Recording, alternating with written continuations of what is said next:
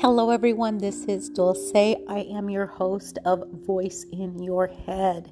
So, this episode is titled Couples Counseling Part 2. So, in the first part, I talked about what you could expect from a couple who comes in and what a couple can really expect from a therapist. So, again, I'm going to talk on both sides and give you some information about the process. So, after you have met the couple, you still need to reinforce the family rules. And the number one family rule, of course, is to keep it safe. If a person feels as though they are emotionally overwhelmed, they can go ahead and leave the room, and they are always welcome back. So, the importance of that is that we allow and accept emotions. They're not wrong. So it's okay to feel upset. It's okay to feel sad. It's okay to feel lonely. All those feelings are okay. What's not okay is to lash out and take it on someone else. So there's a difference between assertiveness or a feeling versus aggressiveness. I also talk about keeping the past in the past, meaning that we don't want to talk about what happened 7 years ago because that isn't pertinent to today. If we live in the past, we're going to stay in the past. So counseling means that we're going to start anew. We're going to try new things and see how those work out. And if not, we're going to go back to the drawing board and see what we can come up with. So staying in the moment, staying in the present is really important. If we have to go back in time and touch base on it, we will. But I don't like living there, and I encourage patients not to live there as well. So another rule I talk about with couples and families is that you can only talk for yourself.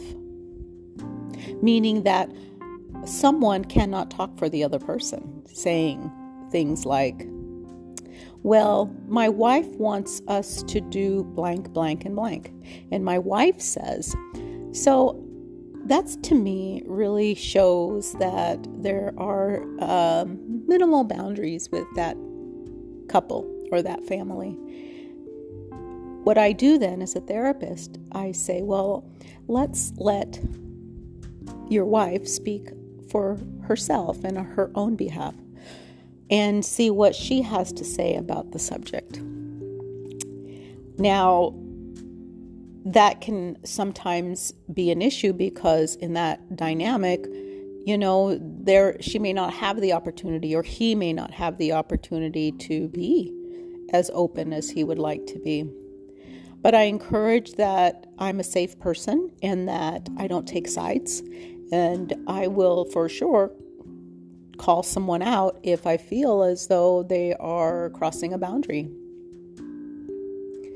So couples counseling takes a skill to recognize the emotions in each person.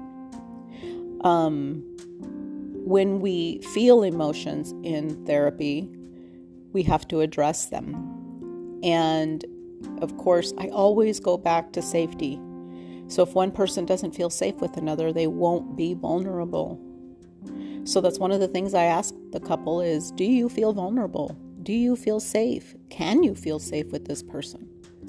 And sometimes it's a shock to one person that their spouse or significant other doesn't feel safe with them. Well, you know what? We're going to build on that. We're going to work on how to be safe and how to be vulnerable and not shut down. So we use I feel statements. So here's an example I use. I feel happy when you pick up the socks because it keeps the room clean, and I want you to keep doing that. So in this example, I feel happy. Happy is the emotion. And here's the behavior, when you pick up the socks, and you have to explain why. Why do you feel happy? Well, because it keeps the room clean. And then you set the boundary. And I'd like you to keep doing that. That's the boundary.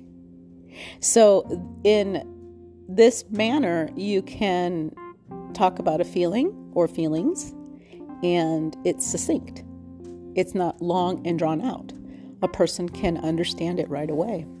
Sometimes I take out the you, when you, because sometimes that can sound as though we're harping on someone or someone's doing something that can immediately, they can feel defensive about. So this is called an I feel statement. And I'll give another example. So I feel scared when you slam the cupboard because it reminds me of my mother slamming the door. Can you please not do that anymore? So it's a way of talking about your feelings, which makes you vulnerable, talking about what happens to yourself, and the boundary. It's not blaming. It's not shaming. It's taking responsibility for yourself and asking for what you need. So that is part 2 of couples counseling. And I hope my voice is in your head. Bye-bye.